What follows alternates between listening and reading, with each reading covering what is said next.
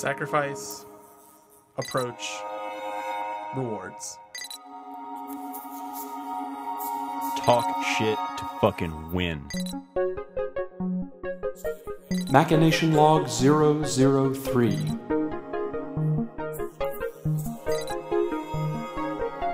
Smash 4, right guys?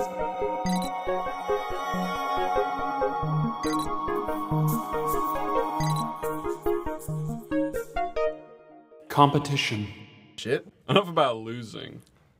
Let's talk about how we get to winning. Hey, Let's guys. talk about the 50-50 shot. Welcome to the Actual Garbage Podcast, what will probably be Machination Log 2. I shouldn't even say which one it's going to be, because I have no idea anymore, especially not after... Just do a crude. I mean, you Yes. can do the overhead David thing. This is Machination Log. You know, wait a second, and then Well, have no, the 'cause- overhead David say Well, but that's the number. thing. I say it during the intro music now, so I don't that's even true. need You're to right, do you're that. right. I can just say, welcome to the Actual Garbage Podcast. We'll just cut the one that you say in the echo chamber over whatever you say now.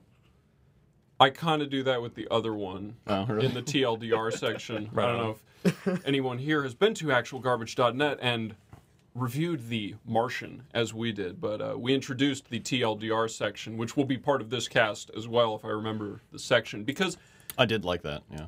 you know, the audience doesn't. Modern audiences don't have time for words, so instead, what we work with now is in the 15-second intro, we're just gonna splice in a virtually non-apropos comment about what we talked about, just one after another, just like 5 words maximum, and you just 10 go last between time. each person. And I think we gotta cut down on that. All right. Solid. But regardless, we're here to talk about competition because unfortunately, the last time we tried to talk about competition with Javier Remy, who is still in the room, Yep. may as well introduce everybody else, Alberto Remy and Hello. Dylan George Wah. are all here. I was at a Smash tournament, which was a surreal experience that I had not actually had up to this point, despite knowing a billion people who had been infected with the tournament bug. The FIFA. It just never happened. I'll and- throw in the history real quick. I've been playing Smash competitively since March of 2006. And I lived with David for 2 or 3 years. Yeah. And he's just never been to a tournament. Yeah, it just, funny. It just never got around to it. But I finally did, and that all paid off because after spending an hour attempting to park at the Artagon and not figuring it out, I then Oh, they met held with it there? Hav. What? Yeah, it's like Gods and Monsters. Oh, okay. Yeah. It was- That's a nice venue. It's Yeah. There's a lot of space. That place, that place is starting to pull around. Yeah. Really proud. Oh, yeah. Yeah, but I went over there. There were a lot of very tiny televisions, and the experience looked pretty much exactly like it had been described to me. So it wasn't terribly surprising, but there was still plenty to talk about, given that I'm normally incredibly disparaging of the tournament scene in almost all of its forms. So talking to Hav about it was You fun mean in enough. video games or just Just period. you don't like bowling tournaments?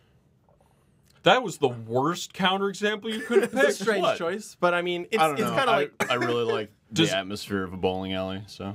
Do you like the atmosphere of the bowling alley as a fight to see who's the best? Or do you like it because it reminds you of the Big Lebowski?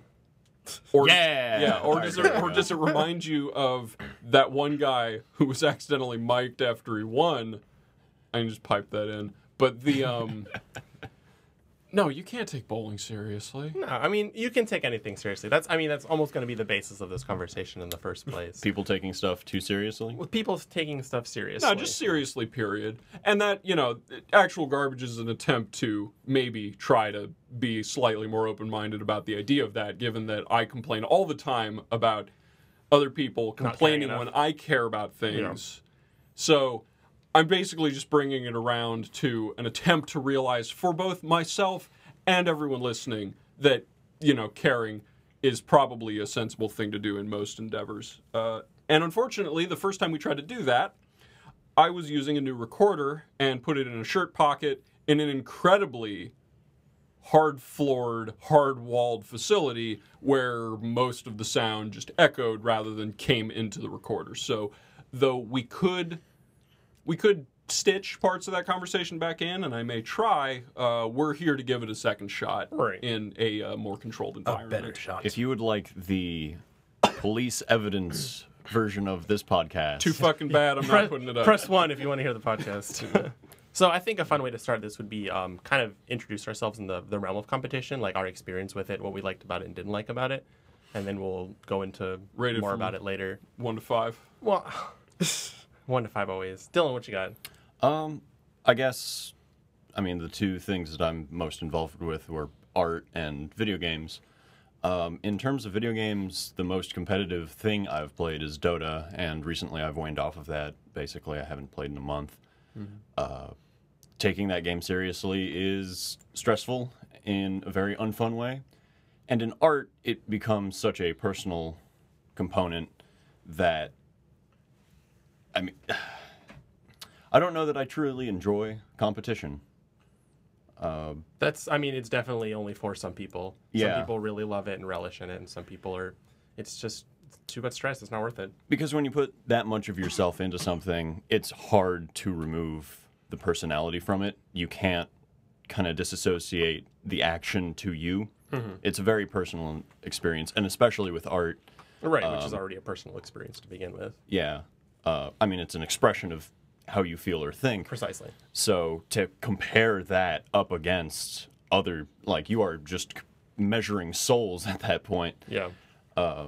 So there is an objective route to take with certain art in terms of accomplishing a goal, but there's so much in the interim that it's almost impossible to weigh things against each other. Right. And similarly, when we try to like review or compare video games, comparing MGS5 to Undertale is where do you start with Apples that? to oranges. Yeah, it's apples to oranges. So the things that I've involved myself with competition usually have that aspect to them, and that's kind of removed me from them. Right, that's fair. David? Oh, we're going counterclockwise. I see how it is. I feel like I've spent the most time actually in a competitive scene of the people here. Boom. Oh, wow, okay. Actively, yeah. I am not even about to attempt That's what I figure. to combat that charge. No, because I spend a hell of a lot of time in my own head as a megalomaniac, I do what I can to not ever be deliberately competitive in the real world. Not in any structured sense. Like, I play board games, sure. Right. But Try to win in micro scales. But yeah, and that's fine. But even on that particular level, there is a creepiness to competition that way that I am not a fan of, because at least in my own head, and it seems to be a thing that a lot of other people can relate to, is there's a gnawing prideful side to knowing that you're the best, or knowing that you're trying to be the best, that ends up just weighing down on experiences in a way that Absolutely. I just don't find to be worth I don't think it's worth the extra skin in the game. You know, like people who insist on playing poker with real money. I don't like that at all. in anything less than a like pure gambling sense, because I'm sure there's plenty of rich people who like playing it for money because it's fun. Well, and because it doesn't matter to them. The Right. So stakes it's are basically suddenly- not money. You're right. Yeah, Never it's mind. the stakes are back down to zero. Yeah. It's just that introduces a level of tension to what's going on in a shared experience that I think denigrates it in a way that is now. And again, as I said right up front, I understand the surface. Shut up. I understand the surface appeal quite strongly. But I feel like it's a facade that's not worth maintaining in almost any arena. Now, granted, Okay. I'm not Federer, so there are a Right. couple of... Again, like I mentioned to Dylan, it's some people really have it in them Yeah. and some people don't. People don't want to play. I mean, in competition, you're gambling with pride. Right, at the And very least. That's the sole motivator, is how people perceive. It's not just how you perceive you; it is how other people see you. You are your competing. reputation is a large part of the reason you're competing. Yeah, in the you're first place. throwing yourself up in front of the world. I'm much more comfortable with pride than money going up in that particular debate, if only because pride has a self-regulator. If you are competing for money, you can sacrifice pride to be an asshole, which you cannot do in a normal tournament set. Like, you can do things in the meta of a game, in particular in video games, where you are sitting next to the person you are you can do a lot of shit-talking. You can... rules lawyering and anything. That Yeah, has you that can do any capacity. of that kind of nonsense. And if you win that way and there's nothing else at stake except for getting first place, that's sort of self-correcting in a Right, way yeah. that I'm okay with. Yeah. But even that You're really ends just up learning about the person in the first place. Yeah, exactly, and that ends up being a slippery slope in and of course. itself. But that's basically where I stand on it. I have no tournament experience to speak of. I just don't. I deliberately try to avoid those kinds of things. Right. A good example would probably be the current Ronda Rousey loss. I mean, she was top female UFC and apparently hadn't lost before, got knocked down, and nobody wants to see her rise back up. At least if you have like a sense of humility, you know, there's an underdog sense to you that other people can motivate you to ascend to And she like, was a top spot. For what it was worth, she's a nuanced case because she was playing up that theatricality on purpose. Yeah. She was Yeah. building that persona. Absolutely. She wanted to be a heel because there's money in being a heel. That is true. There are other reasons to do Yeah, something. well, like winning that. is nice, but having a personality when you win is so much more captivating. Like being charismatic and winning is so much more interesting than just winning. Like Yeah. some people just win, they hold the trophy, and that's it. But the characters that can build rivalries, even if there's no real animosity, just like it's like wrestling. I don't know how much wrestlers actually makes them hate worth each other. watching. And it's so much more Well, interesting. it almost becomes more of a story at that point. Exactly. And I then mean, that's what's what- more interesting than watching a hero fall? Yeah, I mean, Seeing what happens WWE afterwards. wrestling has completely transitioned into the spectacle it's of storytelling, the yeah. tale, which I'm still kind of fucking on board with. Like, it's pretty cool. It's done. I mean, if the story was any good, yes. Right. But or if think it's it takes dumb away- enough. Do you think that idea of it like becoming more and people focusing more on it becoming more of a story takes away from it, like takes away from the benefit of it being a competition? Like, is it being done as much for the sake of competition, or is it done more in for which storytelling's arena? sake? I think it uses Like it a- as like a what- backdrop. Because in yes. wrestling, that's all there is. Because it's all staged. In other things, it kind of depends on who you are. As an audience member, the competition isn't as interesting as the story is. As a player, the story is way less interesting than the competition, depending on the aspect that you're coming from. And real quick, I apologize, Kiddo, you didn't introduce your competition sense. Okay. Thank you. Actually, I've been a debater since my sophomore year, which is about 2 years ago. That's actually the reason why I decided to choose this topic of competition, is because That math checks out. yeah. Don't know if they know where I am now. I think you've mentioned you were a senior in high school. Don't Yeah. know if they listen to that podcast. Yeah, you Fair. brought that up. Yeah, if But- you didn't know that, you should go back and listen to Machination Log 001A, because I know which one that one is. Ooh. Yeah, so that's why I chose this topic, and specifically because I happen to have a debate tournament this week, and I'm going to a national debate tournament in Princeton. So I thought this would be a good time to talk about that, because this is when I see a lot of like shifts in how people act, not just on my team, but when I get there, I'm gonna see how a lot of people act very differently from how I usually see them in like lower stakes competitions and stuff like that.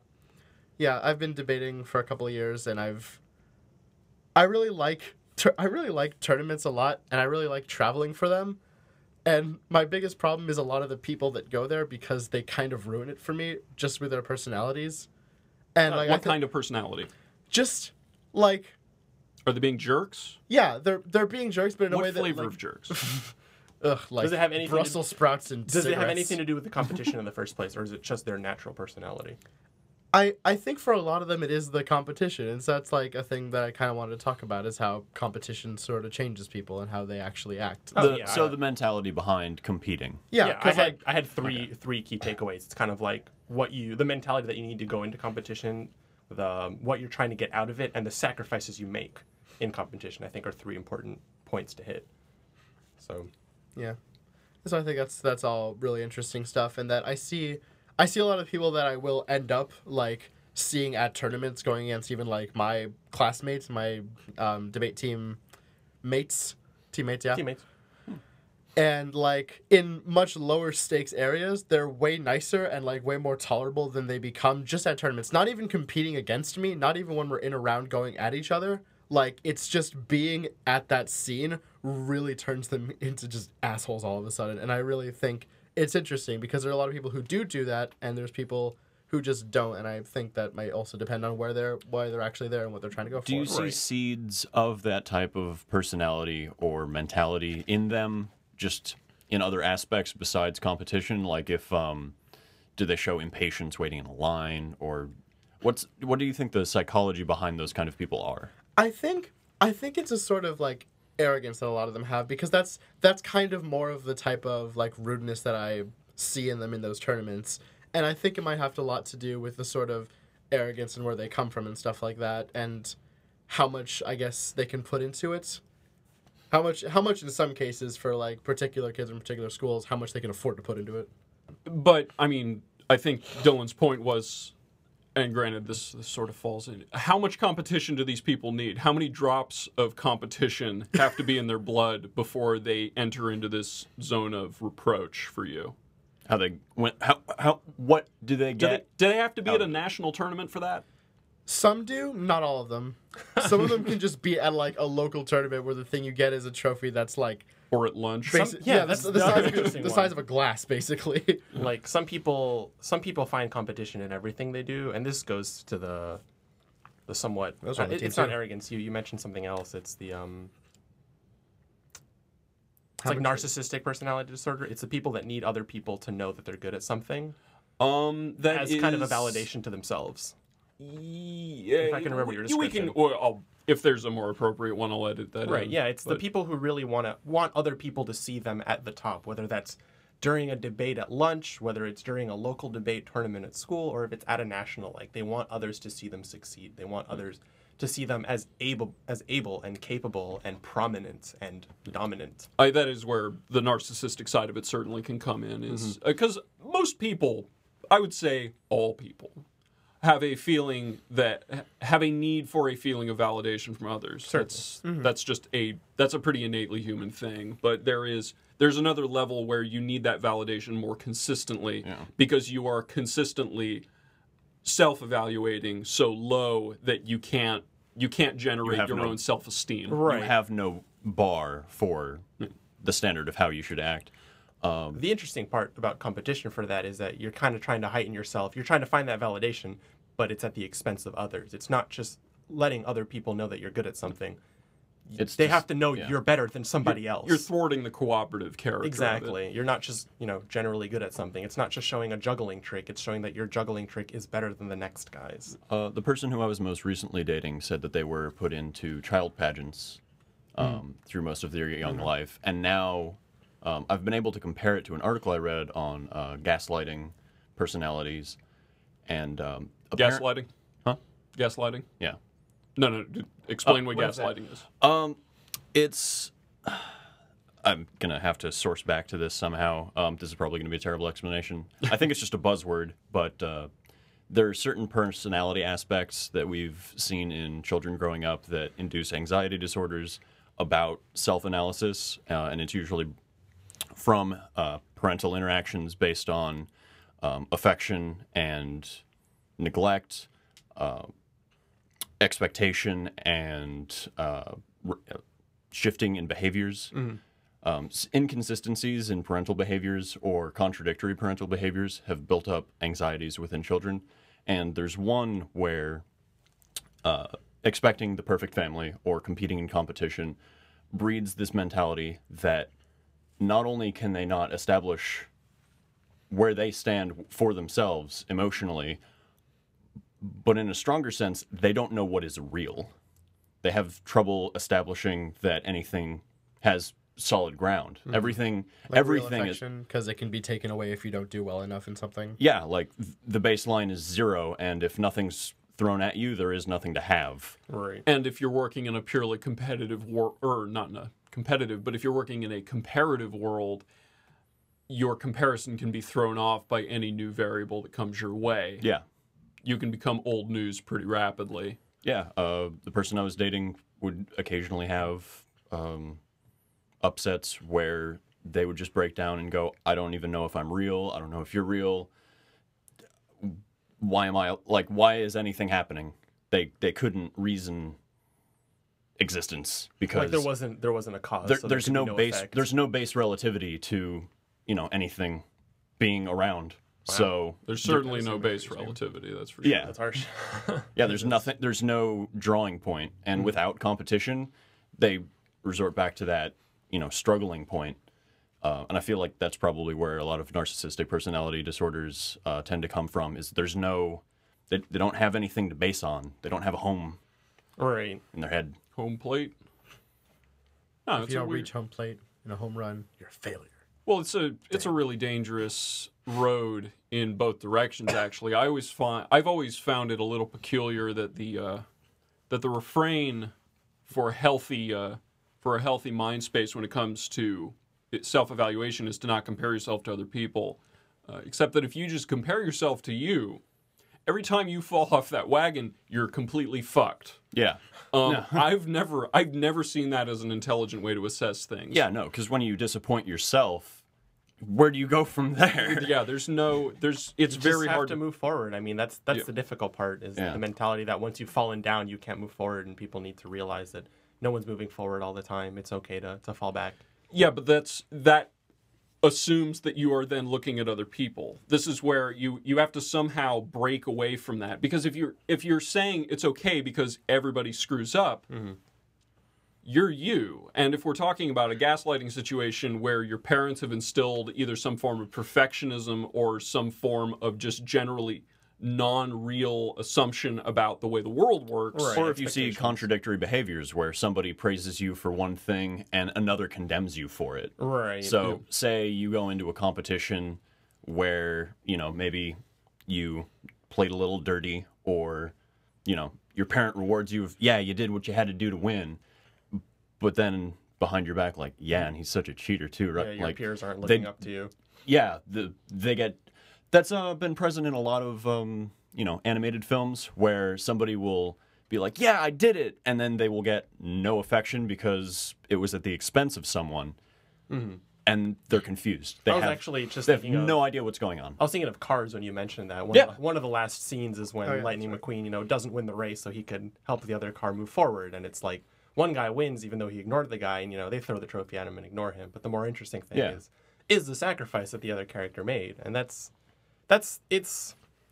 goes down to what I mentioned in what are you trying to get out of your competition. And a lot of it is, some of it is proving that you're the best, but some of it is just seeing improvement in yourself. Like there's an aspect of yourself, and then I'm just going to borrow Melee for this one because it's frankly the thing that it's what you're experienced in. Yeah, It's a good way to introduce yourself. I've been playing Melee competitively. My first tournament was March 2006, which is 9.5 years ago now. Before that, I was in Quiz Bowl all 4 years of high school. I've played Magic the Gathering competitive for 2 or 3 years. I like competition. There's a lot of fun to it. It's very stimulating. But sometimes when you're trying to improve yourself, you find something, there's just an aspect, and at first it usually starts with something superficial, like, man, my buddy beat me. I used to be the best in the living room. So you try to kind of move up from there.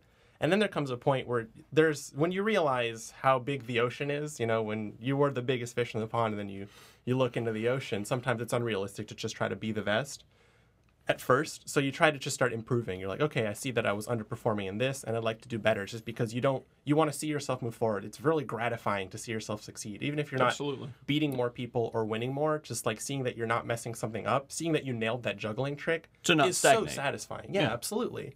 And then once you've nailed that thing, once you've got juggling down, you're like, hey, maybe I can juggle, sticks instead of balls. So you kind of move the bar up a little bit. Hav is not talking about actual physical juggling here. He's talking about a fighting game term. Oh, I actually was thinking of juggling before, but... Well, that makes this even more confusing. As you had mentioned before on a previous podcast... David. Previously. Jay Leno had a saying about finding the room that'll laugh. I feel like that could probably be associated to that in the... If you become the best at what you're trying to do, if you're the best Melee player in your town, and you don't check if you're the next best in the next town or in the state, in the world, right, that's when being the best stops being rewarding. Right. When you start to stagnate. So seeing any progress. That depends on what you're going for. Because there are the people who become the best in the living room. And they're like, well, I'm the best in my, pre-algebra honors class. Yeah, it's algebra honors class. So you want to find out how you are compared to the school. And some people just keep going forward. Some people they see the next level and they don't think it's that far away. Whether it is or isn't, it doesn't matter because they don't think it is. Well, at that point, we've got a bifurcation in what competition. I think exactly. there are plenty of places you can... There are plenty of cubby holes to put people in, and the two that we have there are the person who is looking for truth and the person who is looking for comfort. Because the person who's looking for comfort is perfectly fine being the best Mario Kart player in his house. but that person may not be satisfied with that achievement, and the only reason they're the best in the house is because they're just trying to be the best, period. Yeah. And the house is all they've worked with so far. Yeah, that's when you have the difference between, I want to be the best Bowser in the world, and then you have, Mango and Leffen and Armada and Smash Brothers, who are the best in the world, and no one knows who's actually the best. Because they keep competing, and hearing them talk to each other, they each think they're the best, and it's spectacular to listen to. Because they're like, yeah, you're pretty good at this, but I'm pretty sure I'm better overall. And then they all have the results to prove it. There's enough national, $10,000 a year tournaments, shout outs to Hungrybox just having one DreamHack, $10,000 check for having one DreamHack. Like, there's stuff in there. There's Jargon. yeah. There's money to be won. Big tournament in Europe, I apologize. DreamHack is one of the bigger, used to be like computer game competitions, and it was predominantly European, and we had a couple American players go there recently. And one of our local guys from Orlando actually won that, so that was pretty hype. That's pretty exciting. Yep. So you had mentioned taking the next step into the big pond and seeing it as an opportunity. I could see where some people would view it as, so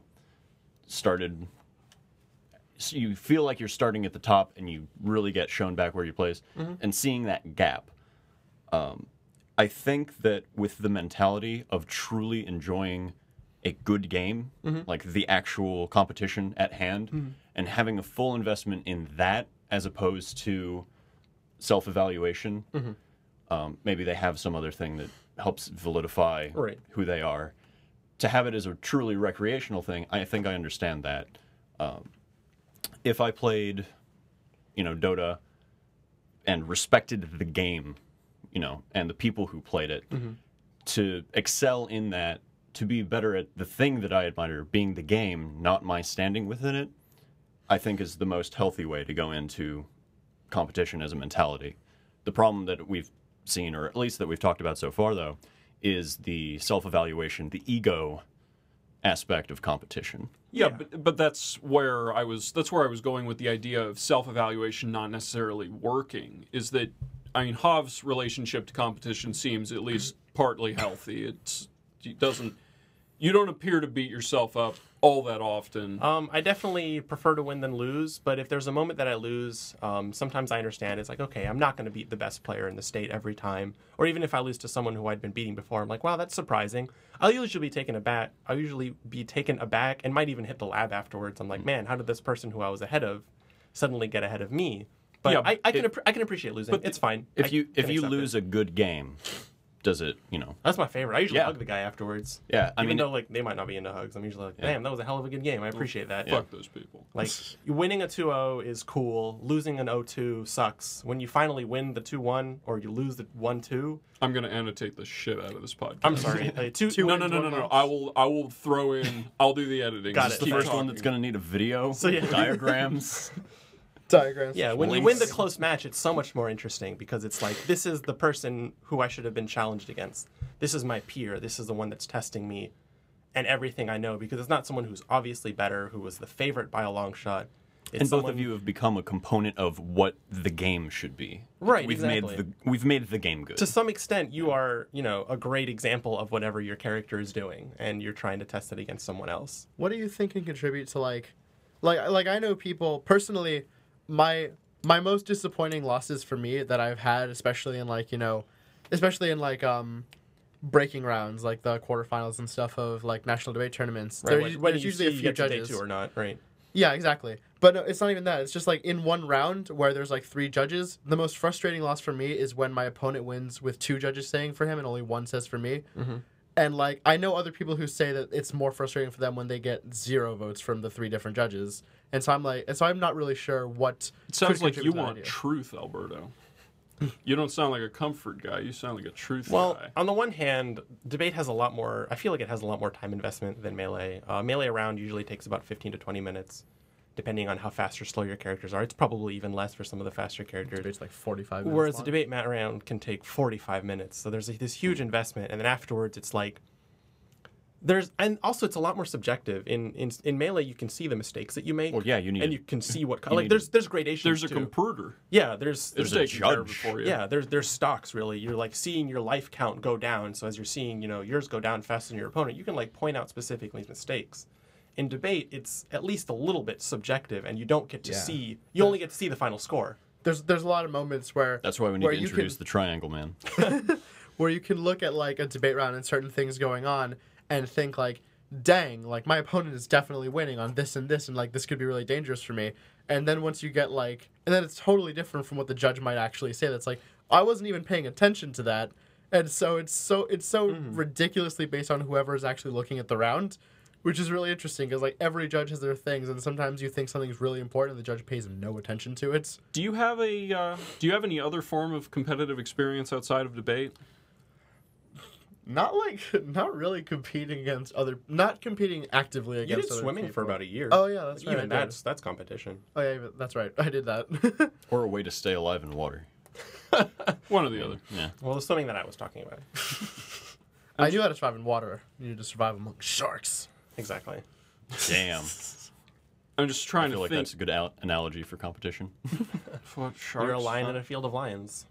No, they just literally put Lion sharks in a in field of sharks. That's way scary. a lion shark's clothing.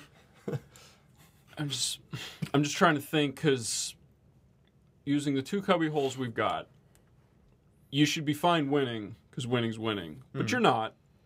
You would rather win decisively because then it doesn't feel that feels more genuine. I think he was talking about losing. Yeah, I was saying like. No, but either way, You would rather lose decisively than. Oh, are you lose kidding me? I'd critically. rather get all 3 votes from the 3 judges. Are you kidding me? That sounds way better than just winning 2-1. well, that's what I mean, and the fact that you're frustrated by a potential indecision or just static potentially fate coming into play sounds like it's the frustrating part to you.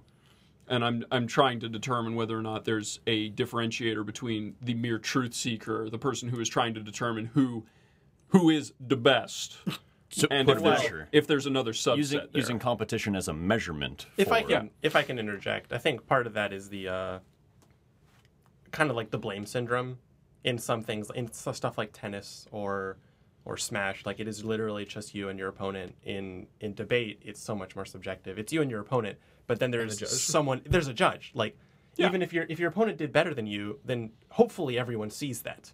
If you did better than your opponent, hopefully everyone sees that. But when it comes to the middle ground, and especially in that 2-1, where you're like, one guy thinks your opponent did way better, the other guy thinks you did way better, and the last guy, like, maybe wasn't paying attention, but he has to pick a side. So that's, like, you can almost reason that. Like, you have someone to blame. Yeah. Like, one of these guys didn't know what he was talking about. No, absolutely. Like, I obviously bodied this person, but this guy wasn't paying attention. And that's so rough to see. Sure, but that's actually that's the one bit of competitive, I won't call it necessarily tournament experience, but it relates to the one game that I still play on and I play it irregularly now, but I'm a big fan of Company of Heroes for this exact chaos. Now, a lot of people like StarCraft because it's a strategy game about rather perfect execution and macro and creative devious strategies, and I can appreciate that. It's about playing a piano perfectly against somebody else.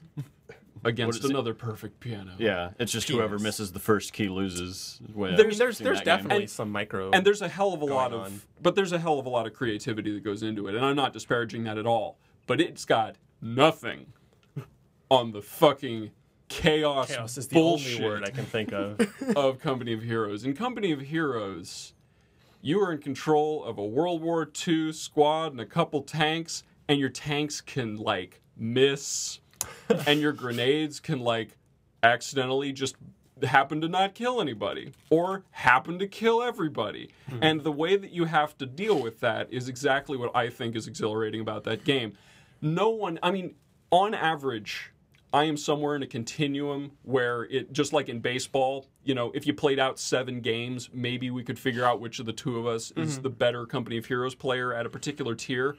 But you cannot tell from any one game of Company of Heroes who the best player is because there's just too much nonsense. Right. And I love Well, it shows who can adapt. and I loved the organic character of that. I think it makes the game way more interesting because you can go back and say, oh, well, I should have done this and should have done this and should have done this.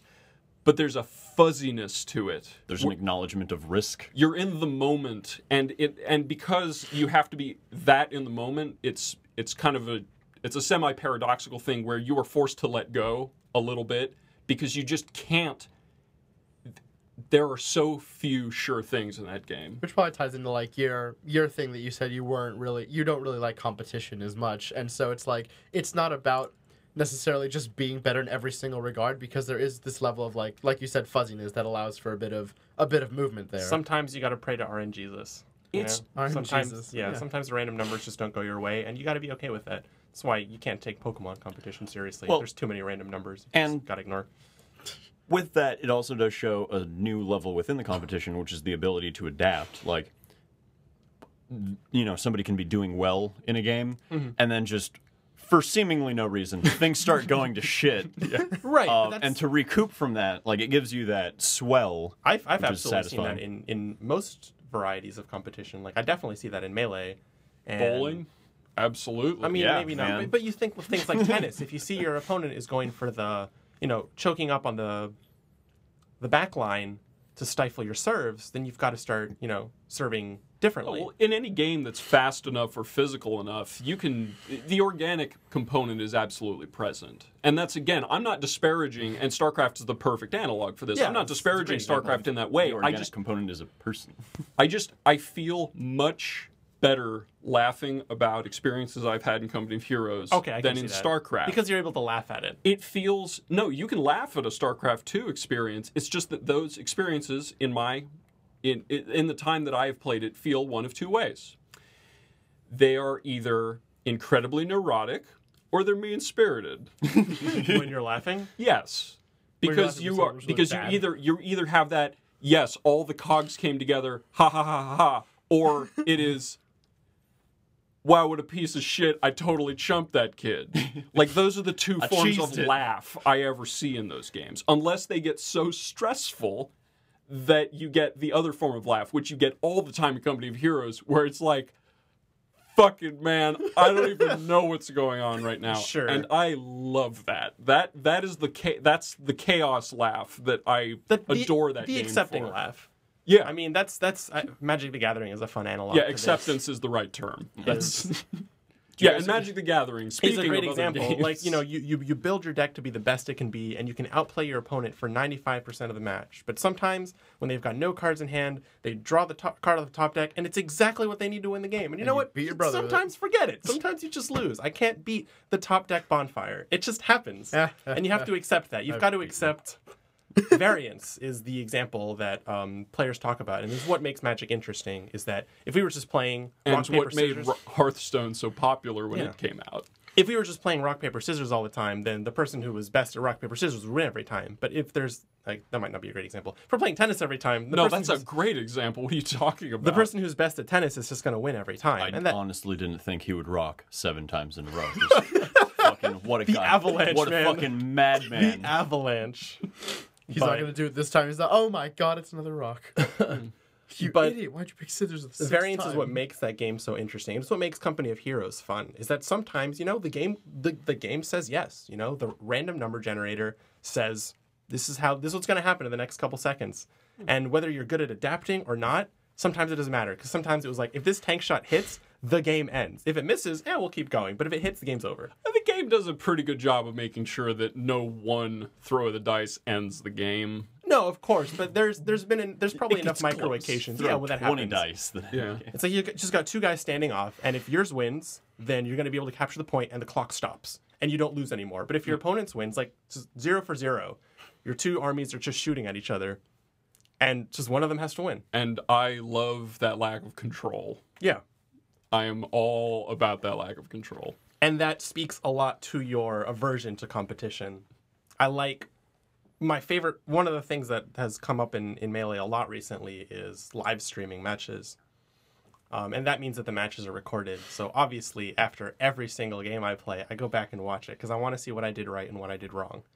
Especially the games that are close. Because the games that are not close aren't interesting. I probably just played the bread and butter correctly. I played my character as well as I could, and it worked out. But it's the ones where you're kind of negotiating And the your opponent's ethereal style. CPU judge. I actually judged get a lot of against you. satisfaction out of that, though. Like, things just unfolding the way they should. I feel like I've mentioned before, hexagon shape. Like, things just happening how they're supposed to. That gives me a certain comfort. Yeah, I've definitely played out a scenario where I'm like, I'm going to do this, and this is exactly how he's going to react, and I'm going to counter that reaction with this, It's refreshing. and it's going to be perfect. And I've had that moment. I'm like, if I hit him with this, he's going to drop to this spot where I'm going to be able to drop and just kill him. And as soon as that happens, it's fantastic. It feels great. Like, that moment is good. And when you watch it later, you're like, you're watching by yourself, and then you nudge the imaginary person next to you and you say, this part's good.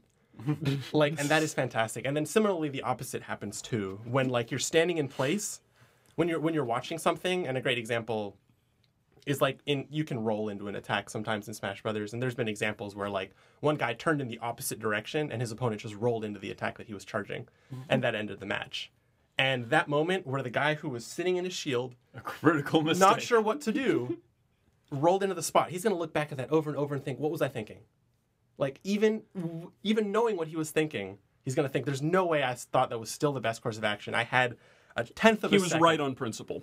Yeah. Yeah. And it's just like, it's incredible. Like, those hard reads are fantastic for the person who nails them, and are just like awful for the person who gets hit by I think them. that's also a really interesting thing, because what David's like, one of the last things that David said about Company of Heroes was that he likes like the chaos, and that it's not that there's a bit less involvement to it. I have all the same moments Hav does, but for exactly the opposite reason. Hav's like, here's the good part. Check out how awesome this is. Mine's like, dude, this is the good part. Look at how bullshit this is. Yeah, see, I mean, on the one hand, Rocket strike on a guy and he's totally fine. Like, it's amazing. like, that's appreciable from and then sorry. again, like, I'm sorry, go ahead. No, but just like that's the thing that I think I didn't actually think of it as much could play a really big factor. It's not just like in terms of the mentality that you will get going into different competitions, and like how that can influence your attitude towards just like your fellow competitors. It's not just how much time you can put into it, like learning how to practice your character, but it's how much involvement that you had in it, because it's like you knew that you made all of the choices that led to your own demise. It's that one person who knew that it was just his one role, that's what it was. Yeah. And it wasn't that anything random happened. It wasn't that one person like coughed and it distracted him for a second and then he didn't even have the chance. It was all his choices. Right. And I, mean, think it's interesting. It was all his choices, and then of course, since this is competition, we're not going to take the personal fable effect here. We know that our opponent helped us get here. Our opponent helped us by putting us in the situation where every single time rolling in that direction was the correct decision. Except in this time, instead of being the correct decision, it was the only wrong decision.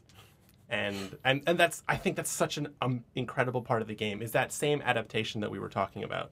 And that's what I love about Melee, is that there's so much, D1 said it a dozen times, Prague said it, it's jazz. That didn't fix... That wasn't clarifying at all. Different player Prague. names, I'm sorry.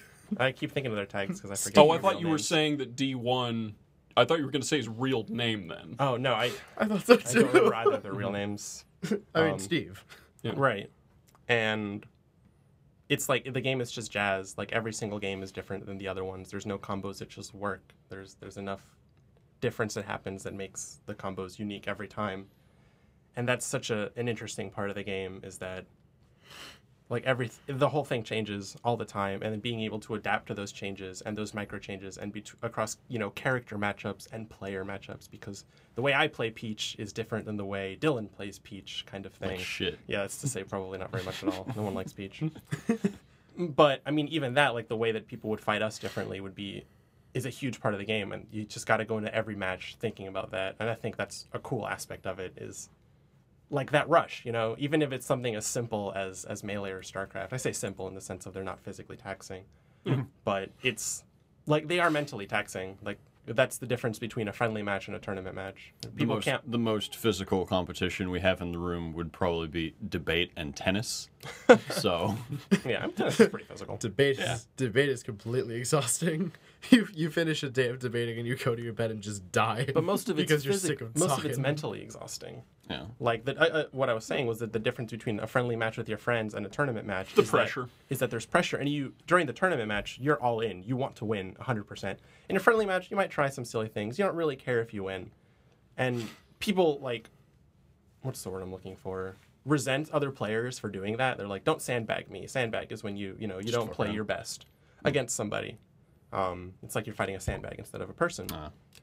And no one wants to be sandbagged because they don't feel like they're learning. But at the same time, no one can play 100% all the time because it's exhausting. well, I'd imagine if they truly so like. stressful.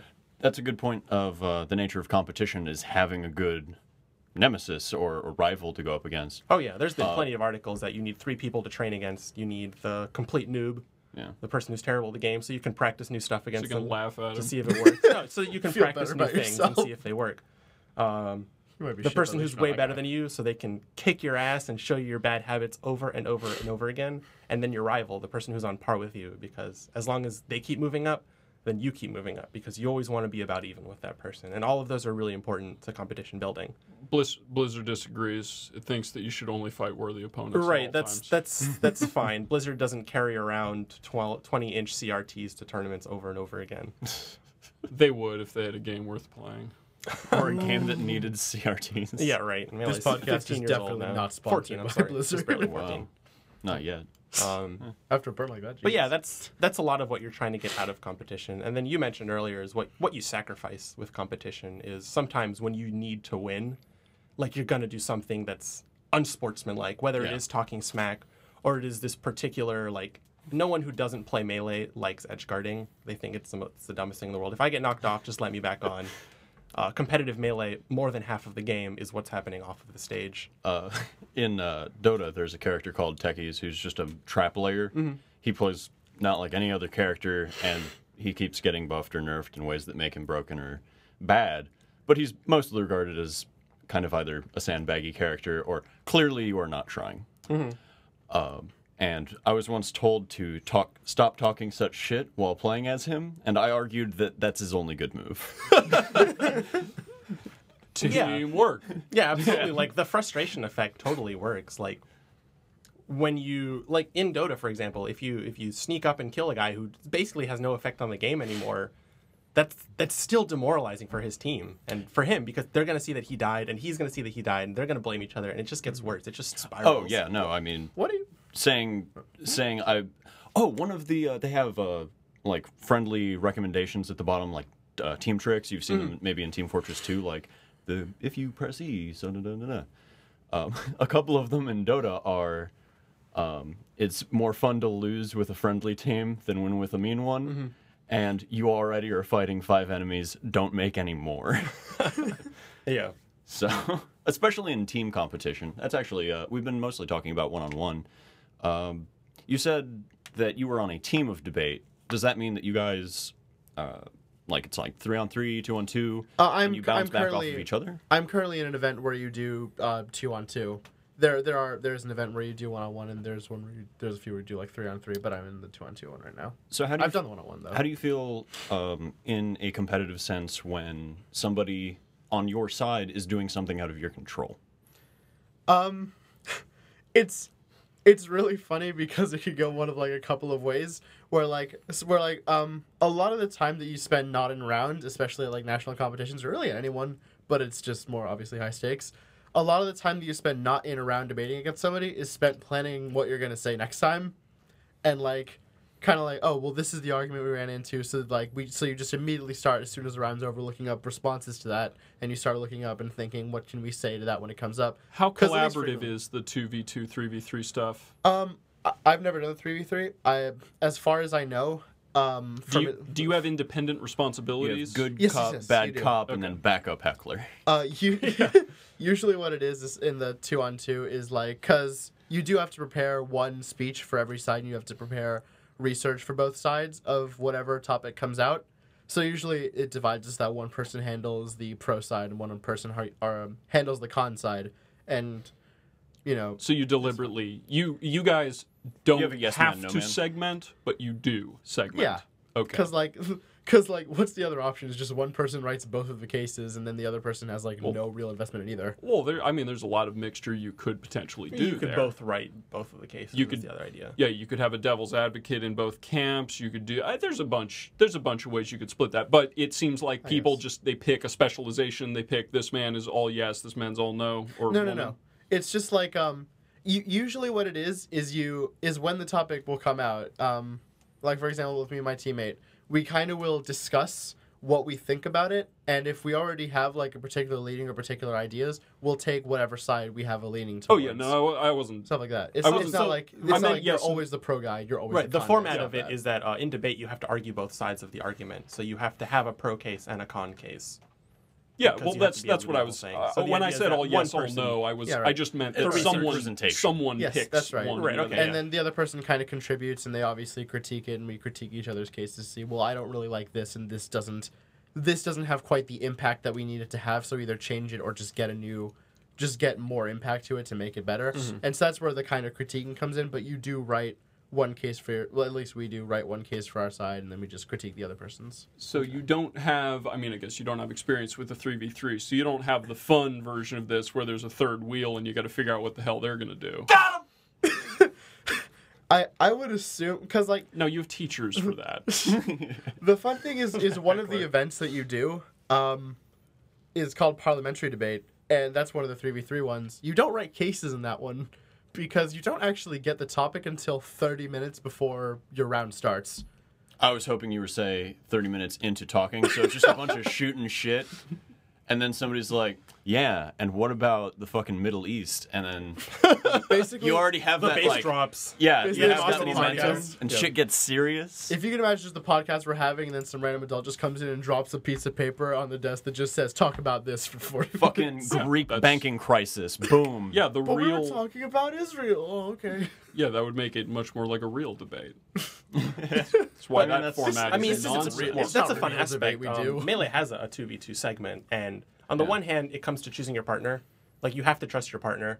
You have to trust that your partner is good enough to do as well as they can. And not just that they're good independently on their own, but that they can work with you. Absolutely. Yeah. You can definitely have a team that's just two good singles players, and they'll do well. Absolutely. Sometimes Hmm. they'll even win.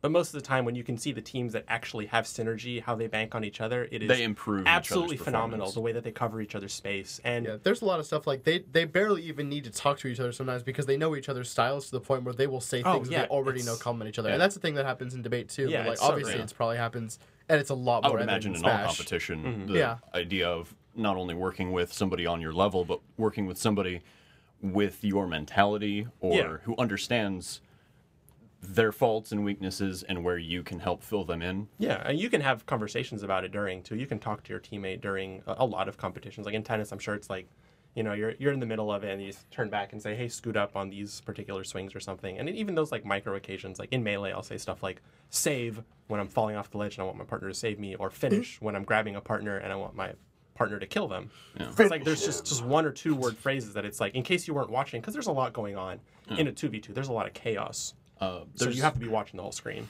there's a professional Dota player who does teaching episodes on YouTube called Purge.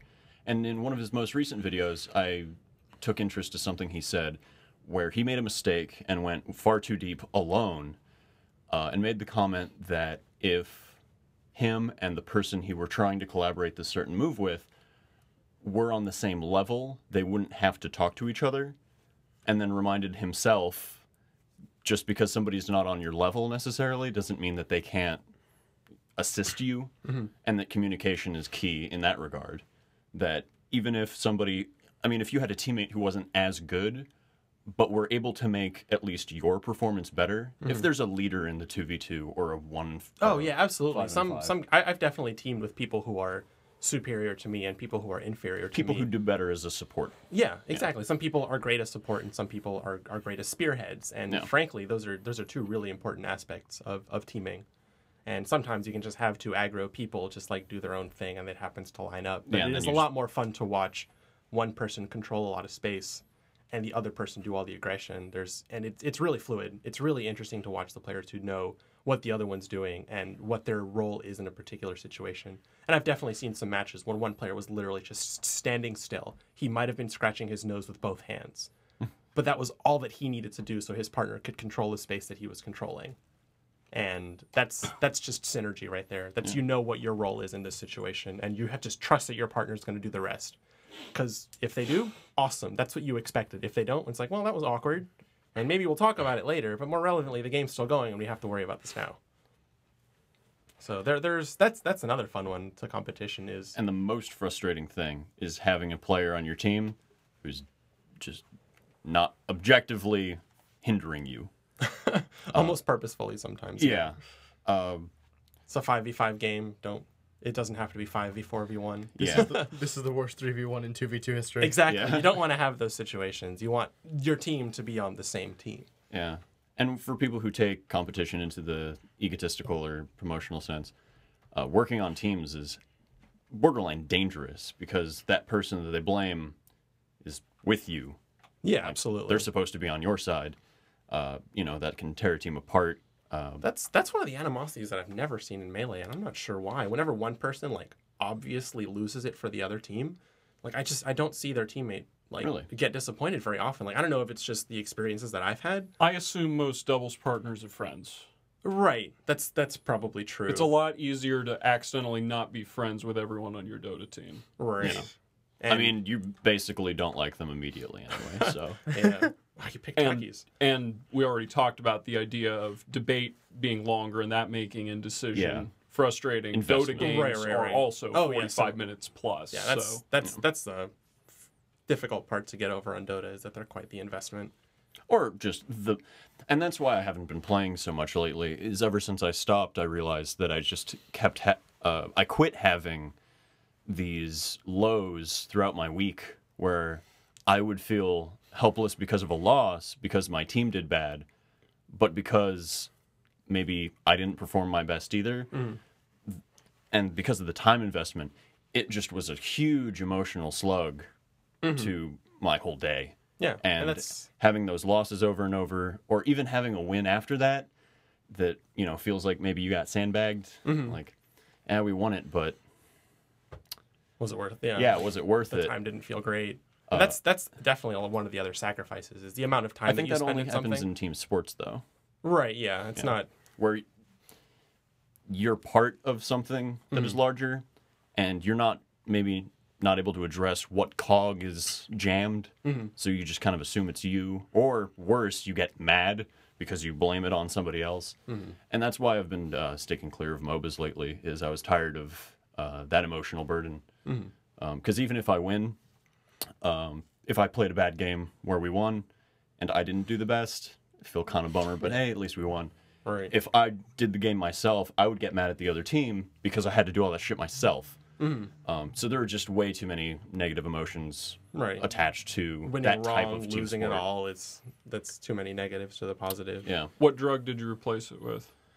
It's more work. Yeah, no, I've just been Heroin. trying to do more projects at least. Or just actual working. That's not a thing you can do. What kind of projects were you doing?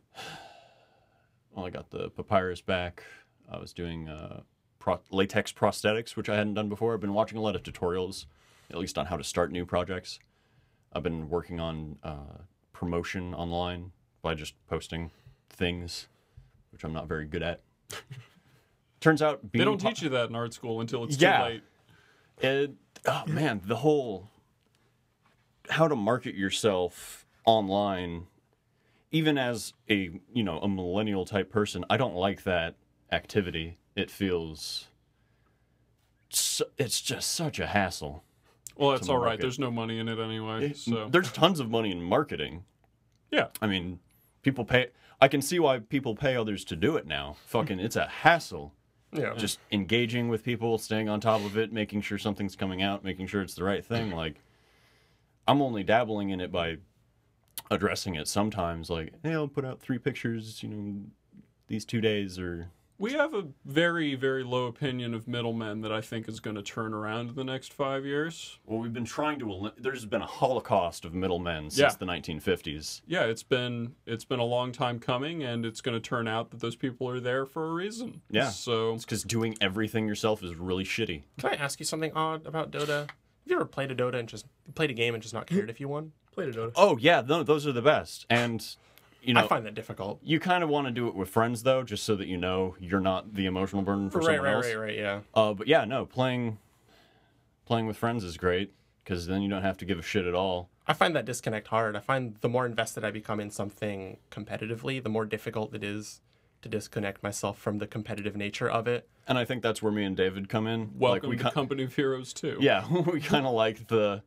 leaving a bit of it up to fate. That game 'Cause then you feel forces blessed. you. That game forces you to let go, in what I consider to be a very healthy way. Yeah, because then a win feels almost not just as a personal investment. It becomes more of a accomplishment. game. Like It becomes you feel like you've been granted something. Like it's like it's not just winning; it's being given a reward. right. That's a fun dichotomy is the difference between a good sport and a bad sport.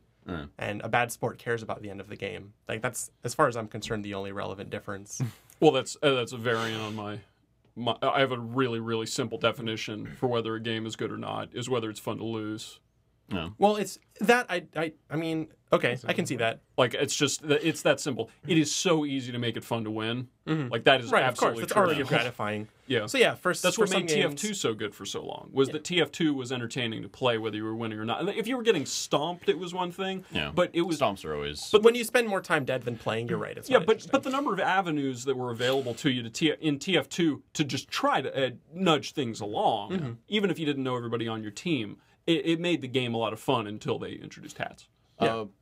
And what made that more tolerable is the length of time and investment. And the thing that makes Dota so terrible is you are punished for just leaving You if can't things stop are going. playing the game. Yeah, like like when you see that things are irreversibly wrong, like you are going to lose, and the enemy team can't win faster if you tried. That's when I have to be at work in 30 minutes. It's gonna take 20 minutes to even do this. But that's a deliberate game mechanic because that also allows for comebacks and stories that the game wouldn't have otherwise because you couldn't be as invested in what's going on. Yeah, that's the pluses and minuses. Is Heroes of New Earth is a variant on Dota, and it has a 15 and 25 minute Dota 1.5. Yeah, it has a 15 and 20 minute concede option. At 15 minutes, your team can unanimously concede. If you are getting uber stomped and you don't think you're going to make it back, your team can unanimously concede. At 25 minutes, your team can 4 out of 5. It's a 5v5 game, so if 4 of the people on your team concede, then the game ends, and you can leave. Dota doesn't have that mechanic, and like David said, it allows more moments like the comeback, which on the one hand is awesome when it does work and when it happens in competitive Great play. PR. It's great PR for the game. Right, but the problem is that doesn't happen in non-competitive. That doesn't happen in competitive play. I mean, is that when the game is lost in competitive play, you can throw in the towel and the game ends. Yeah, You can turn to your opponent and say, "Good game, let's go." They've reversed it. They don't waste the professionals' time. Yeah, and the people who are just playing casually, they just have to sit through the next 20 minutes. you can play while a my public- towers very slowly falling. You can I'm play, not about to imply that that's not exactly the way Valve wants Of it. course. but They've you're got able- a professional scene that they themselves are propping up, tent pole to ground. So So weird for me. It's weird because you can have public matches where nothing's really at stake, and then they have matchmaking rankings where you increase in rank, and I feel like those shouldn't have the concede option.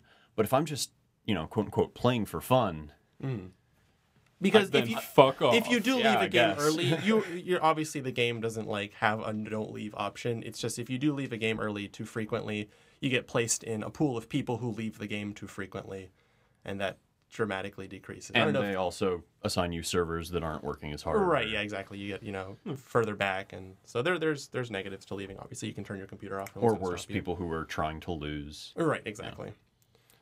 So yeah, that sacrifice I thought is fun. Is that it's really difficult for me to play Melee and disconnect myself from the competitive nature. I've done it a couple of times. I've played with someone who was basically new to the game, and we had a close match. And afterwards, he's like, "Man, that was a good game." I'm like, "Thanks."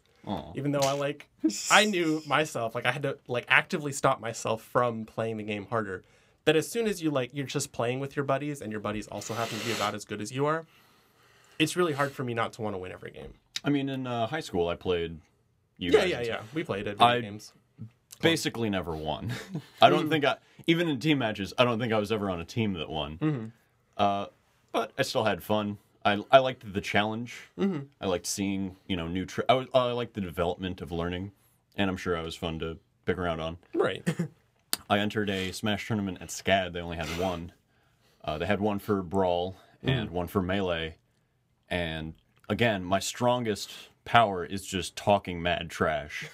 So I go in with all of this hype behind me, and then totally flub it, get out of my first 2 matches, and then I just hang around. Oh man, for me, one of the most satisfying things, other than just playing a tight match and winning, is going in, talking smack against someone, and losing. I think it is Oh, so it's- funny when that happens every single time, and I love mean, to do it. I And don't- everything where I'm not competitively invested, like The in key is to trivia, not stay mad. when I'm playing Company of Heroes, when I'm playing literally anything other than Melee and Magic. I love to talk smack and then lose. It is so much fun. Yeah. Just because everyone gets to see. It's like, oh, well, that's There's it's no harm, no humiliating. foul to that. Yeah, I mean, that's exactly. how I play card games of all types. Right. I talk as big Yeah. a game. I pretend I'm the as- best at everything, and then when I absolutely lose, all I possible. can do is pretend to be sheepish, even though I kind of expected it the whole time. My first time playing Street Fighter 4 was at a pre-release tournament that they had as a promotion for the game. Mm-hmm. And I go up and I'm like, man, none of you can stop me. I'm basically unstoppable. Just give me that headband now. Might as well be Jay Wong. And I was like, all right, I'm gonna cut you a deal. I'm gonna be fair. I'm a random, and then it randoms to Guile, and I've never played the game, so it's basic. It's irrelevant to me, and I'm like, oh no, he gave me my boy. And then I don't know how to block, and just Guile's a charge character, and if you don't know that, yeah, you'll I not don't move I anything don't forward. understand any of the mechanics, Right. and I'm just like quietly apologizing the whole match, and then I shake his hand quietly, and then just leave.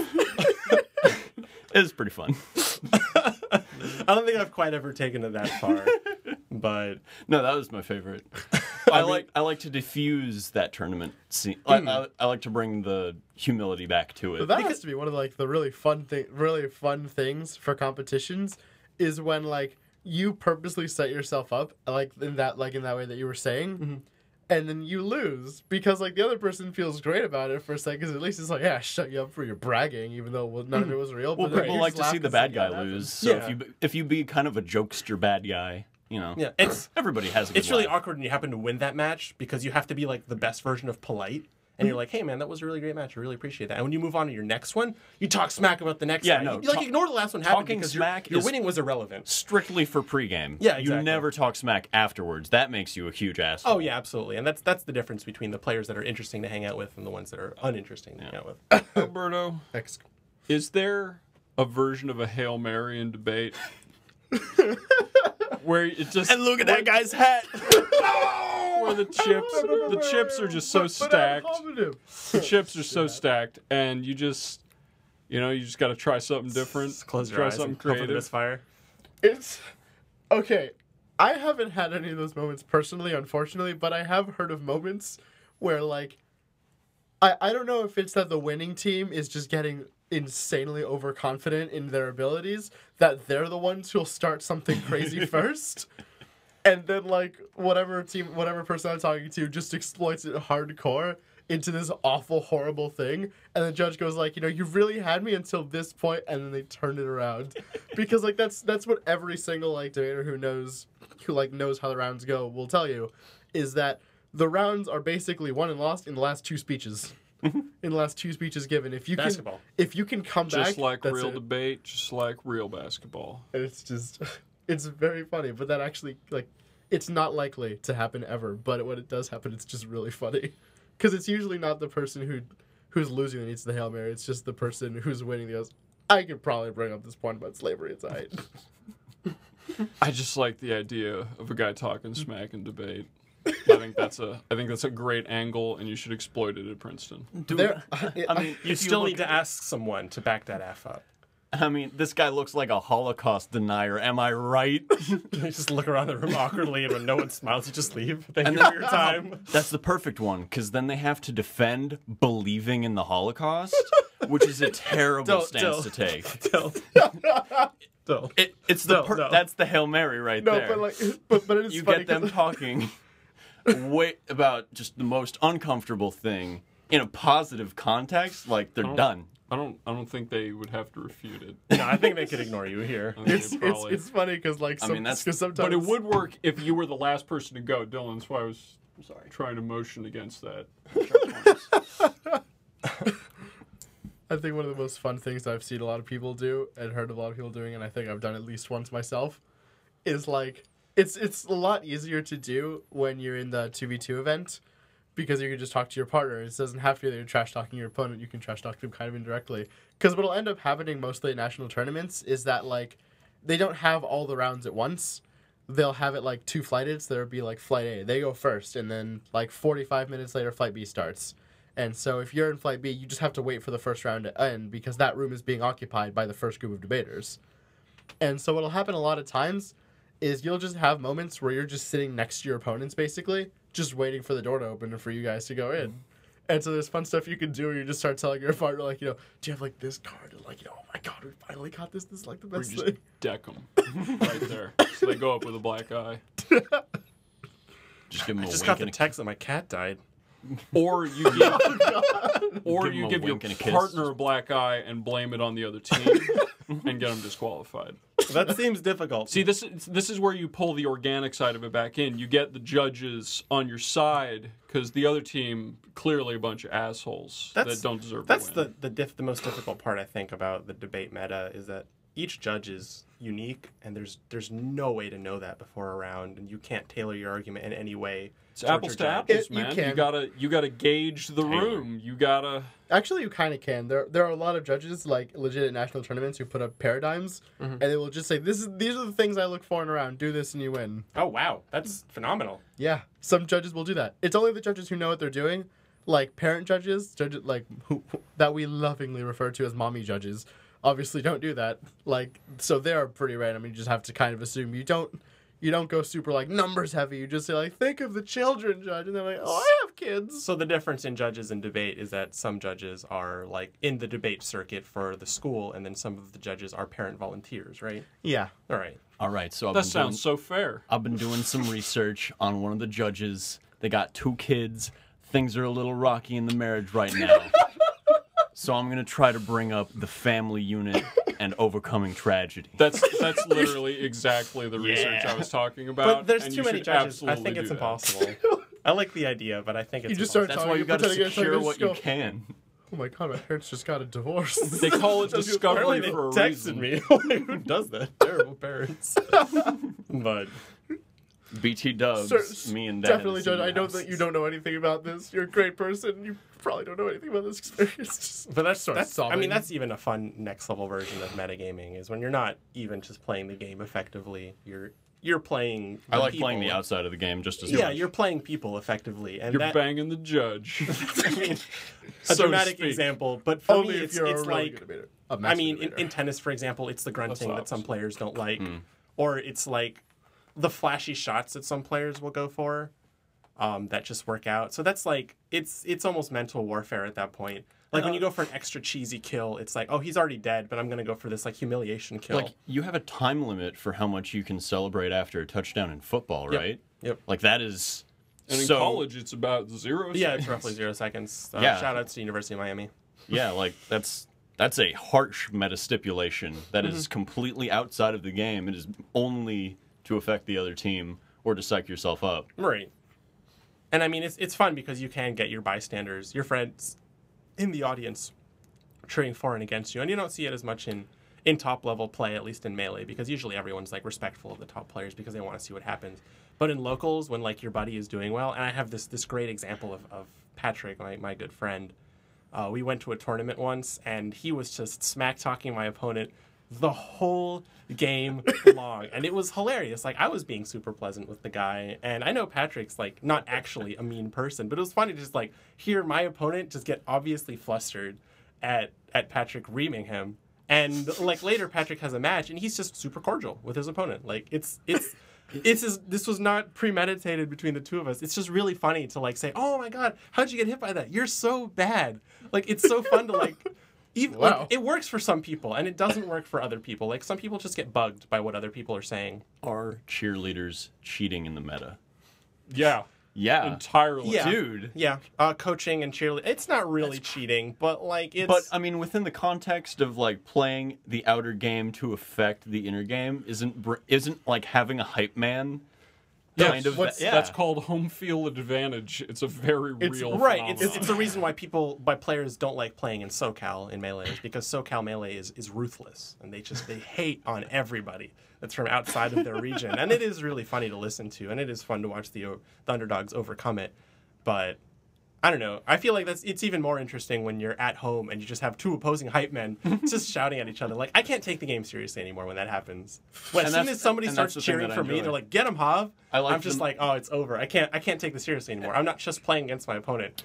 I'm playing to either satisfy or dissatisfy Matt Keep, who's standing behind me and cheering for me now. So I think that's like we brought up at the beginning of the podcast.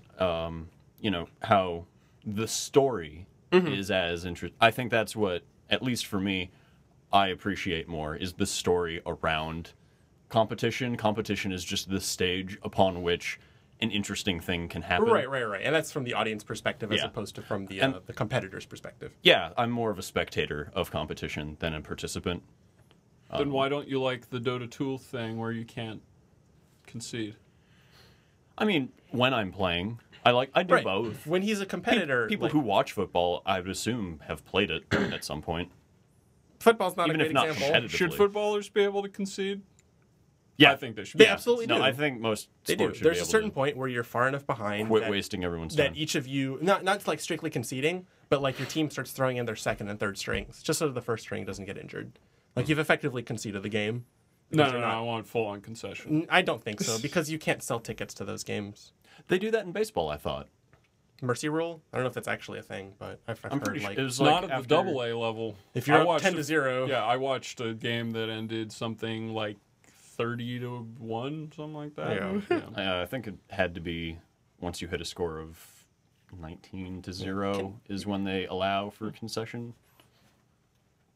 I don't remember strictly what. I don't watch fucking baseball. Talk about competition that nobody wants to enjoy. There's way too much downtime in that game. What? Yeah, because it's a game about chillaxing, man. And then every once in a while, everybody there's- goes, woo! Yeah, and there's. That's all you need. It's not even an exciting meta though. That's like all. there's no. There are so many people. There's a lot of it. It's just not exciting. There's a shit like it. Baseball has its own term for its statistics.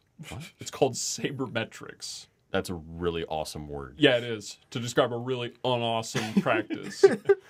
But no, in baseball, you I can don't doubt watch. that it has it. You can watch the numbers fly by in baseball. A lot of people do. Not my deal, but Of course not. You're not 90 years old like Russ Roberts. yeah, that's the Centurion level of entertainment of watching. Just being at an event was what did it for you. It's historical at this point. Alberto, have you ever been to a baseball game? I've not. The only actual like sports games I've been to have been basketball games. Hockey games are fun. We haven't covered spectation at this point when we're talking about. There has to be a shorter version of that word, and it's not spection. Watching sports. We haven't talked about watching sports yet. We've only talked about the competitive side of being in sports. And granted, I can't contribute to this either because I don't watch anything competitive either. I don't think. I don't. But you don't watch anything either? Like hobby. I honestly sorry. don't. I've tried watching some of the like final rounds of debates, and they're so horribly uninteresting to me. I've fallen asleep during a lot of them. I think that I've tried to watch. participating. I can't watch them. I think participation builds a context for spectating. I mean, Right. I've played Dota to know what Yeah. things I'm looking for to be excited about, and with anything. Yeah, it's you get to kind of appreciate more what's impressive, what was difficult. It's kind of fun to see. Like I'll freak out at micro interactions in Melee. How there'll be like this particular moment that didn't look exciting, like no one died, no one got hit by a huge combo, but something happened that was just dope as hell from anyone who knows exactly what was going on between the two players. It's like there was this spacing, he could have punished, he decided to do this. That tells this guy a lot about how he acts, and it's like this huge situation. I've flipped out over these tiny moments that looked like nothing, and that's because I play the game. It's because I'm familiar with what happens, what could have happened. It just builds a breadth of Yeah, experience. But do you spectate any other sports that you don't play? I spectate a little bit of tennis, but I guess I technically play a little bit of tennis. As far as that, I actually don't play. I don't know. I don't think so. Like, I'm pretty sure most of the people that watch football don't play it. No, that's probably true.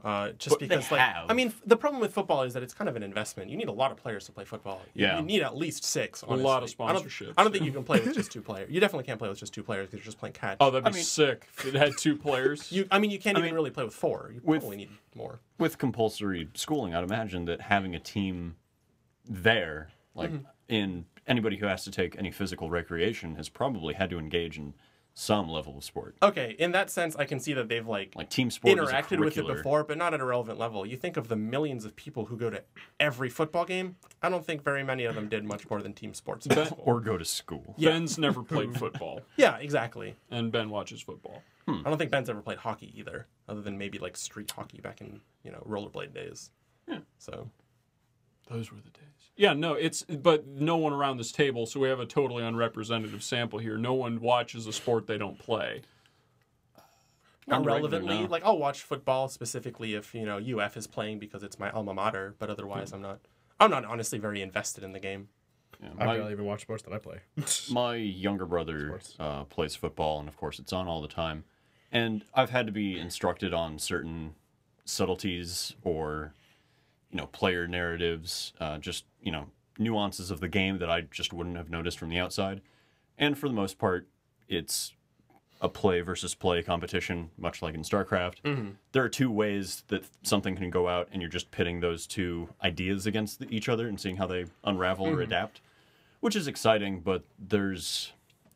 Well, but A that's sentiment- the thing. You have no. Yeah. You have I have no sentimentality You've towards got it no either. in on that. Yeah. Yeah, I'll definitely watch sports that if I go to a social gathering and they happen to be watching, the NCAA championship tournament, it's like March Madness. If people are watching that at, Patrick's house or at Mitchell's house, like, yeah, sure, I'll tune in because I can appreciate the sport. But Yeah, it's not like I've played a lot of basketball or football. Yeah, but that Or does, UFC. Not a whole lot of people just beat the shit out of each other. that's also true. Yeah. People love UFC. Usually when they do, they get arrested. but a lot of people fantasize about it. There's Yeah. Fair. about how good they would be at that. Well, no, could beat that guy. We need- He can't punch like me. we need to get a sports correspondent in here. We'll get Mitch here later. Yeah, we got Yeah, one why of isn't those. it? Well, because he was here yesterday Oh, yeah. recording the most. It is going to take me so long to edit the podcast. With it, you'll understand when you hear it. Okay. It was I'm a little short on time. Okay. we have more than enough. All right. So- Yeah. Sweet. I mean, I think we've We've covered covered a lot of it. a lot of the relevant parts that I wanted to hit, definitely. We covered all the stuff we can, at least. We covered the being in it. Right, yeah. And then, yeah, I think we covered most of the stuff that I was talking about, so I'm glad. It's probably going to be an interesting podcast. I'll Right. listen to it. Almost definitely. So, are we giving our 5-sentence summaries? Sentence? No, word. 5 words. All right. You need to yell 5 words that have something to do with what we were talking about. You can go 6 if it's hyphenated.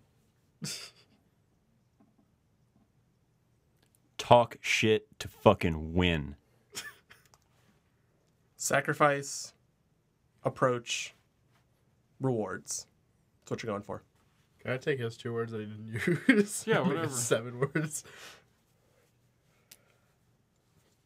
Just have fun with it, man. Shit. Like, you don't have to use the words. I did. I'm just going to edit yours so it's only shit. Shit. It's like just make it sound really choppy. Have fun. Shit. Have fun, shit. Have fun, shit. What do you think, Dave? What? Smash 4, right, guys? And with That'll that, be my 4th word. if you think you've got what it takes to be the best, send your entry fee of $20 in a self-addressed stamped envelope to actualgarbage.net@gmail.com. Otherwise, get Ben, son. Tournament rules and bracket information is available at actualgarbage.net. Thanks for listening. Talk to you next week.